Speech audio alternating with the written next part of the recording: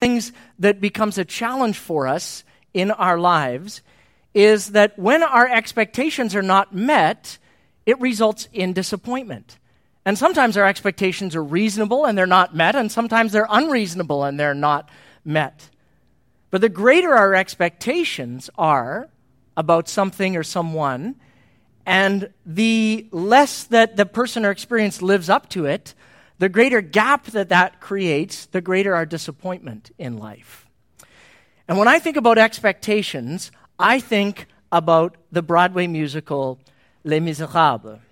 So I first saw Les Mis years and years ago in Toronto. It was my first big play that I had ever gone to. I remembered I was in my early teens, and we took the whole day off to go down to Toronto. We took the train down. We went to this opulent building, fancy outside, fancy cushiony seats inside, and the excitement and the anticipation in the room was palpable. And then the lights went down, and of course, Les Mis opens with that, really big kind of bombastic musical score, bum bum dum da dum bum bum. So you think, oh, this is going to be exciting. It's going to be awesome. So I was just mesmerized. So I was intrigued by. I did not know that people could sing in contorted positions as they fell from things and ran and not even miss like at all. Their voice didn't break at all. I was how the whole stage transforms instantly into this representation of the barricade and the Bastille. Like I was just how people fighting in the French Revolution could speak such impeccable English without accents at all was mesmerizing to me and confusing. But after that experience, I was hooked. Les Mis became my gold standard for musicals and for live theatrical performances. So I measured everything else subsequent against that. I'd go and say, it was okay, but it was no Les Mis. So fast forward to years later, Meg and I are dating. And when you're dating, you want to impress someone. So I thought there is no better way to impress her than to take her to see the musical, to end all musicals, Les Mis. It was coming to Vancouver, and so I knew I had to take her. She needed to feel what I felt when Jean Valjean experienced redemption. She needed to hear what I heard in the soaring music and the love story. She needed to be drawn in. And I knew, and in fact, I even told her that I knew, that she would agree with me that without a doubt, Les Mis was the best musical ever. There was to be no discussion. Now, you know where this story is going, don't you? Looking back, I may have oversold it to her just a little bit. So the curtain goes up. The music, I'm listening, I'm watching her. It's not quite as awe-inspiring as it was the first time that I heard it. It's good. It's still really impressive. But, I don't know. It was just different in some way. And then the set came out, and as the barricade is blockaded and rolls into place, it was cool, but it wasn't as jaw-dropping as the very first time that I saw it. And the emotions on the stage and the cast, they were real, it was engaging, but it didn't seem as powerful as I remembered it being from when I had seen it before. And so I asked Meg when we were leaving the theater, so what did you think? To which she replied, it was good, but I think I liked the movie better. The book better. I'm sorry. The book better. You see, the problem in the situation was that I was working off of my memory of this experience. And then I brought that experience and I was trying to bring it from the past into the present reality. And Les Mis, even for me, it just wasn't as good. It lost a little bit of its sheen because it wasn't the first time that I'd seen it. I was kind of looking back and trying to think, am I over familiar with it? I'm not quite sure. Maybe you've had a similar experience in your own life. Maybe you went back to a place where you used to vacation and you had just a fantastic time the first time. And you went back there and you thought, it was all right. But it didn't live up to that first experience for you. Maybe you reconnect with an old friend and you remember being really, really close, but the conversations aren't as natural or as easy as you found them before. Maybe you look back on your life, on a period in your life, and you think, I was really close to God at that period in my life, or at least I felt that way. And so then you work at recreating the circumstances that you thought led you to that place, or the practices, spiritual practices that were connected with that season. And you do all of those things and you think, I don't know, it's just not the same as it was. You still feel unconnected or like you're going through the motions. So whenever we look at our past and we connect it with some aspect of our present reality, and it doesn't match for whatever reason, it's very natural for us to ask why and try and figure out what's going on. Why does this time, this season, this experience feel different than before? During the season of Lent leading up to Easter, we've been going through the short Old Testament book called Lamentations. And in it, the author is looking back and reflecting on experiences and trying to ask profound questions. And a number of the questions that come out are questions that really need to be wrestled with. A place of looking on their past experiences and saying, why, God? Why did this happen? Why did these bad things happen? And what then should we learn from them and do about them? We've explored good questions about bad things, beginning with the question of why do bad things happen to good people? We talked about why does God seem sometimes to be silent or distant, particularly when we're in the midst of suffering. We talked about why is there so much violence in the Bible, in the Old Testament? Why does God expect us to live with and be at peace with others when there's portions of the Old Testament where he seems so angrily intent on wiping out various nations? And Steph explored with us last week that personal dimension of suffering and saying, why doesn't God just spare us from the storms and the seasons of life? Good questions. And the writer of the Old Testament book of Lamentations finishes their work by turning that poetic lens, because it's a book of 5 poems, in a different direction. And it's still directing their questions toward God, but they're also describing with and wrestling with that sense of disparity between their present experiences and their past experiences, their own harsh experiences, and asking, what did we expect? Why did we not see this coming in some way? Why did we not expect this in our lives? And what do we actually expect in our lives? So turn with me to Lamentations chapter 4 in your Bible or on your smartphone on YouVersion. Lamentations chapter 4, the writer is casting their glance backward now. This is after the events, and they're looking back and trying to make some sense of things and ask, why, God? Why did this happen to us? Why is life like this now for us? And I'll be reading from Lamentations 4, verses 1 to 10 in the New Living Translation. The writer says, how the gold has lost its luster. Even the finest gold has become dull. The sacred gemstones lie scattered in the streets. See how the precious children of Jerusalem, worth their weight in fine gold, are now treated like pots of clay made by a common potter. Even the jackals feed their young, but not my people Israel. They ignore their own children's cries like ostriches in the desert. The parched tongues of their little ones stick to the roofs of their mouths in thirst. The children cry for bread, but no one has any to give them. The people who once ate the richest foods now beg in the streets for anything they can get. Those who once wore the finest clothes now search in the garbage dumps for food. The guilt of my people is greater than that of Sodom when utter disaster struck in a moment and no hand offered help. Our princes, they once glowed with health, brighter than snow, whiter than milk. Their faces were ruddy as rubies and their appearance like fine jewels, but now their faces are blacker than soot. No one even recognizes them in the streets. Their skin sticks to their bones. It's as dry and as hard as wood. In fact, those killed by the sword are better off than those who die of hunger. Starving, they waste away for lack of food from the fields. And tender-hearted women have cooked their own children, have eaten them in order to survive the siege.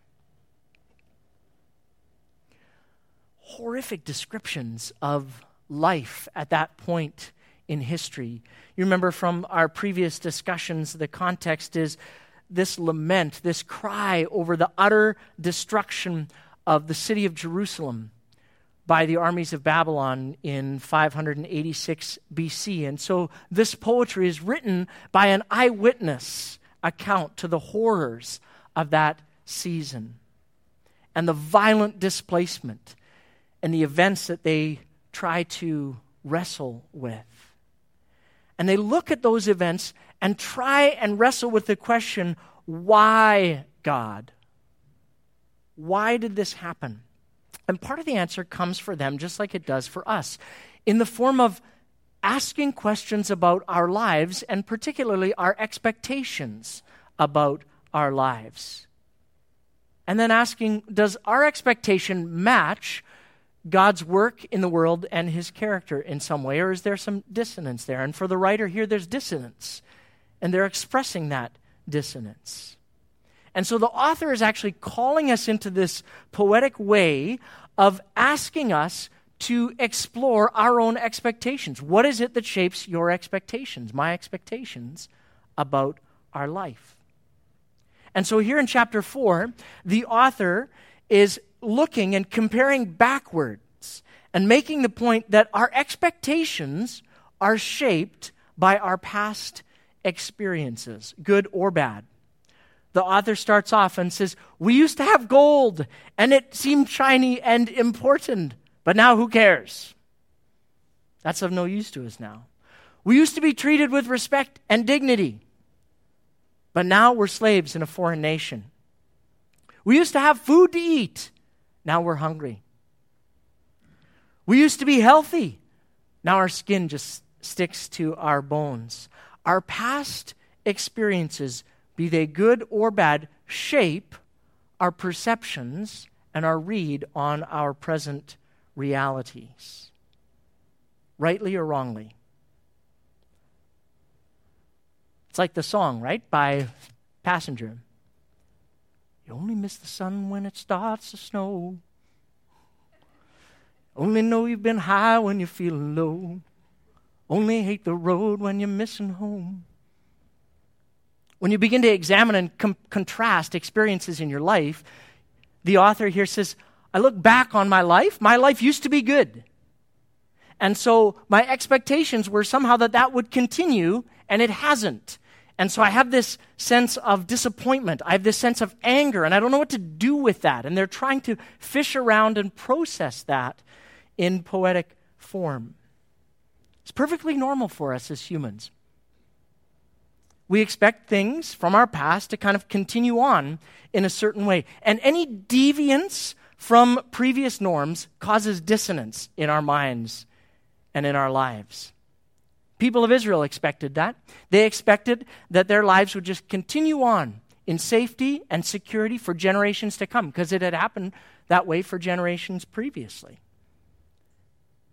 And in fact, they had some good reasons to believe that. And all the while, though, the moral and the spiritual fabric of their nation was not just being frayed, but actually, when you read through Lamentations, being actively torn apart by those in leadership, spiritually, politically, and otherwise. And God warns them over and over and over again and sends prophets to remind them and says, you know in the ways in which you're supposed to be orienting your lives. And you know the consequences for not doing that. But yet you continue to persist. Why? God asks them. And they just continue on, completely ignoring, choosing instead to expect, well, God's protected me in the past, so he's just going to keep protecting me and rescuing me in the future. And so when their experiences are just starkly reversed and upended, when they lose their home, they start to question, why did this happen to me? God God, why did this happen? Look at the reversal of fortunes mentioned in chapter 5, beginning in verse 2. It says, our inheritance has been turned over to strangers. Our homes are left to foreigners. We are orphaned and fatherless. Our mothers are widowed. We have to pay for water to drink. Even firewood is expensive. Those who pursue us are at our heels. We're exhausted. We're given no rest. We submitted to Egypt and Assyria to get enough food to survive. Didn't work. Our ancestors sinned. They've died. Now we're suffering the punishment they deserve. Slaves have become our masters. There's no one left to rescue us. We hunt for food at the risk of our lives. Violence rules the countryside. The famine has blackened our skin as though baked in an oven. I mean, what's going on? Why has this happened? We've gone from being landowners to being homeless. We've gone from being surrounded by our family and being well-resourced, from economically secure to paying for water, paying for firewood, from being masters to being slaves, from being princes to being hunted and hung like criminals, from being honored to being treated with contempt among the nations. No wonder the author says in chapter 5, verse 15, joy has left our hearts, dancing has turned to mourning. The garlands they would use in celebrations, those have fallen from our head. You've got to weep because we have sinned and our hearts are sick and weary. Our eyes grow dim with tears. Some of you have experienced this in your own life. You've gone from being in a good place to a place that things changed. Maybe you've been in a good place financially, and through a whole set of circumstances, you've found yourself strapped and bound in debt and feeling like you'll never get out of a hole. Maybe you go as a student from having top marks in your class, feeling good about your competency, to going to a new environment and feeling like you totally can't even grasp the material now and feeling lost and stupid.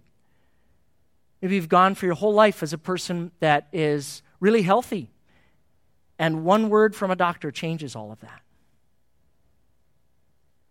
Maybe you've raised a couple kids who seem to have turned out fine, and then a third one rebels and keeps you up at night wondering what you did different or wrong. Maybe you go from a place of joy and laughter to a place of weeping with no hope. And in these times, in these experiences, it's very natural for us to cast our gaze backward to before all of that and wish for a return to those days, to plead with God, say, God, take away the circumstances. Can we just go back to the way it was? Take away those circumstances. Take away those problems that have ruined and upended my life in that way. Steph reminded us last week, it's a challenge that still rings in my ears. Seasons of plenty or safety or calm, there really is no need for us to trust in God whatsoever. Because we can do life on our own. We've got the skill and the competency, the resources to do it. One of the most helpful things and books that I have found recently, been reading through it over the last couple of months, is a book by Tim Keller. I highly recommend it to you on the topic of suffering and evil. It's called Walking with God Through Pain and Suffering. And when you're faced with questions like this and faced like experiences, why am I going through this experience, God? Keller writes genuinely and compassionately, and he reminds us, he says, you know what? There really is no way of really learning to trust in God until you're drowning. God often, therefore, appoints some aspect of the brokenness of the world caused by sin in general to come into our lives to wake us up and turn us to Him.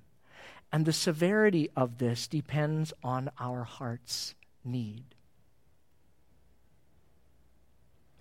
One of the largest needs of our hearts here in suburban North America is to be shaken from places of self-sufficiency and places of complacency, and to be reminded of our need for God, because we have a very good habit and system of insulating ourselves from an awareness of our need for God and for others.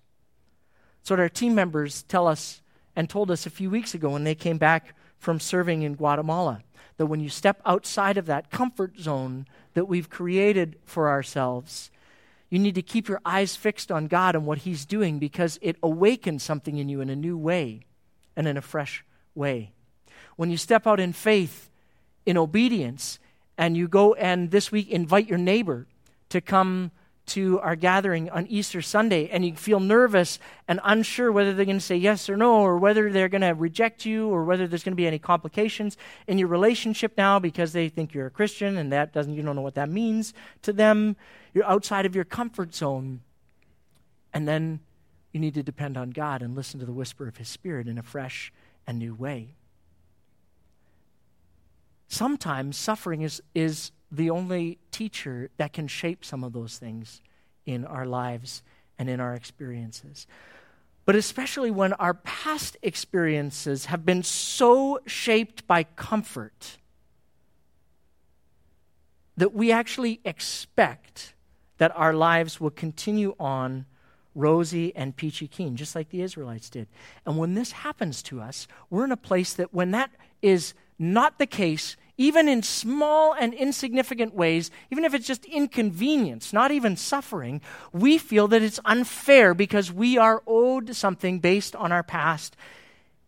And this can come from our expectations and our history and not from reality.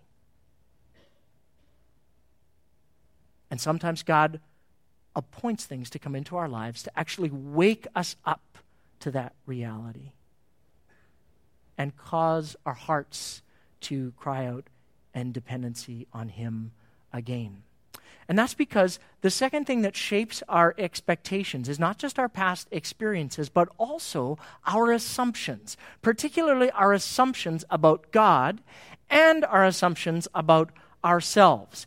And when you have a combination of your experiences going along pretty good and an assumption that weds itself or welds itself to that you think, they've gone pretty good, therefore they'll always go pretty good, and then you actually line up the dots and connect a sense of trajectory in our minds.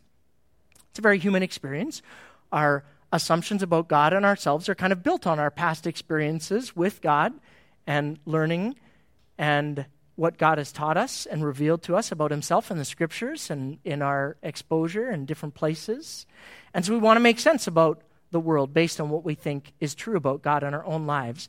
But here again, if we have assumptions about God and ourselves that are somehow untrue in some way, when something comes into our life that shakes that, any departure from that expected trajectory of our life creates disappointment in our world.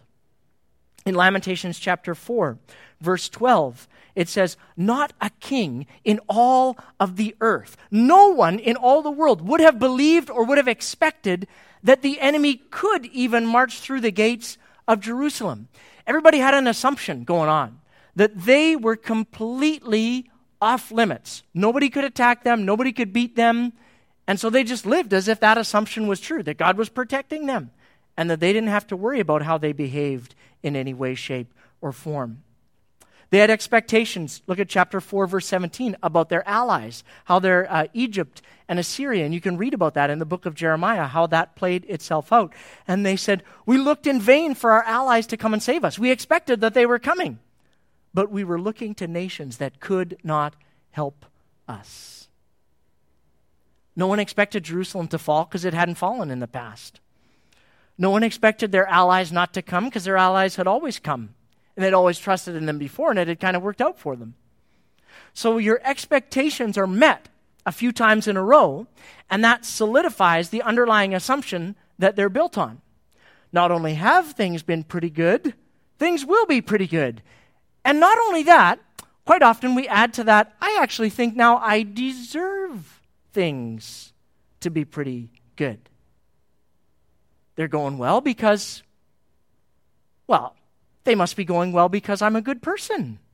And God actually wants to bring good things into my life then. And see, this is one of the areas where we can see that the people of Israel, and in our own thinking and assumptions about God and ourselves, we get so easily off course. Because the people of Israel have been living under this assumption for hundreds of years that they're God's chosen people. And because of that, they're completely safe and secure. No one is coming to harm them. Nothing is going to worry them in any way. No one's going to set a foot in God's temple. I mean, certainly not. That could never happen. God is on our team, they told themselves. No one's going to defeat us. And it's pretty easy for us to kind of jump all over them and say, well, you guys weren't living in any way in congruence with the promises that you made to God back in Deuteronomy. When God promised that he would be faithful to you, you promised you would also be faithful to God. You're not living that way, so why should God keep his part of the bargain? But we think about our own expectations and link them to our assumptions in sometimes the same ways, particularly for people here who have a deistic or moralistic view of the world, because the storyline can kind of sometimes go like this. I'm a good person, right? So not only do I not do a whole bunch of like really, really bad stuff, I generally not only avoid doing bad things, but I sprinkle in some good things. And so I'm not even at a net negative because I don't want to get involved with some of that stuff. But, sometimes I do a few things. That's fine. But the net good in my life ought to outweigh any of that kind of bad stuff. And I mean, compared to some people, I have to tell you, I do a lot of good stuff. I mean, I go to church. Not only that, like I actually serve at my church. I volunteer in the community. When that family needed money, I gave money to them. I'm not as greedy or as quick as other people to lose my temper. And so we begin not so subtly to kind of construct a world whereby a case for our own life and God's part in our own lives. So then we begin to tell God all of these things. And whether we're willing to admit it or not, we very easily draw the conclusion then that, well, God actually owes me a good life because I have kept my nose pretty clean. I mean, I'm no saint, but I think that I at least deserve the big man upstairs to look out for me, don't you think? And you hear this kind of thinking over and over again through the book of Lamentations. The people keep rehearsing all of the good things that they've done. But God, we did this, and this. And so God, why aren't you here to protect us now? Why aren't you here to save this? And for people in this category, suffering comes as a complete shock to them. Because their assumption is that God will provide, God will protect, God will comfort, because I've paid my dues. Tim Keller puts it this way in his book. He says, some people have the naive view that because they are fairly savvy people, or self-disciplined, or morally decent, or good Christians, that really, really bad things simply can't happen to them. And so their misery and distress in suffering is doubled and trebled. It's deeper and wider, coming not at all from the actual trouble itself, but from the shock that they are suffering at all. You see, when you go through your life with the expectation that you have not suffered, therefore you will not suffer, but you add another layer to that and you tell yourself that it's true because of the merits of your own life and character and lineage or behavior, that God wouldn't do anything to you, you will be thrown into a complete and utter tailspin when something bad, anything bad, comes into your life. You will be shocked that you are suffering at all. But here, the real shock should actually come from our assumptions. Because if you think about it, that assumption is the same way as saying to yourself, getting on an airplane and thinking to yourself, I've done this flight a few times, this flight leg a few times. I've not had turbulence on this flight leg, so therefore I'm not going to have turbulence on this flight leg. But you would not add another layer to that even and say, you know what? I actually have my gold status with this airline. The airline owes me a turbulence-free flight in some way. Now, when we put it in those terms, we would say, well, that's ridiculous. You can't expect that. No reasonable person would expect that in any way. When we put it in those terms, the wrong-headed nature of this thinking is pretty clear. But unfortunately, we don't often examine our lives in terms of the assumptions that we tell ourselves about suffering or about bad or hard things that can happen to us. And when they happen, then we crumble under the weight of the pressure because, like the people of Israel, we expected God to do certain things, and in our minds, He isn't delivering. So if these are unhealthy assumptions, what do we do? Well, I think the first thing is just we need to be aware of our assumptions. Recognize them. Begin to be more honest and open with ourselves about the assumptions upon which we have built and constructed our lives. It's like playing with building blocks. We have to realize that our assumptions and our expectations are two of the building blocks that all of us put into our lives. And they're naturally related. Sometimes they lock together and they actually form a foundation and shape our worldview. And not only that, our expectations and our assumptions then are added to our experiences. We build another layer on that. And then our experiences, our expectations, and our assumptions all together determine the questions that we ask about our lives. They determine the tone of the questions that we ask about our lives. Do we ask them from places of bitterness, anger, resentment towards God or others? Do we ask them from an honest place of questioning? And the book of Lamentations kind of does all of the above. It asks us and calls us to reflect and respond. What are the building blocks that we put into our lives that would give us the resources as people of faith to actually encounter suffering and hardship? The first question that Lamentations asks us is, what assumptions do you have about God? What assumptions do you have about God? Do you see God as a kind of a grandfatherly figure up in the sky who never gets upset, is ready to pat you on your head and say, oh, you're such a good person? If so, you are unlikely to believe that God would ever get righteously angry with sin. And that's bad theology. We see this in the book of Lamentations. God pours out His justice against people who have persisted in generations and generations of sin, and it is shocking to them because they think of God as nothing more than benevolent and kind and there for their best interest, politically, economically, and otherwise. The Scripture reveals to us God's character, that He is compassionate, but He is also just. He is slow to anger, rich in love and mercy, but He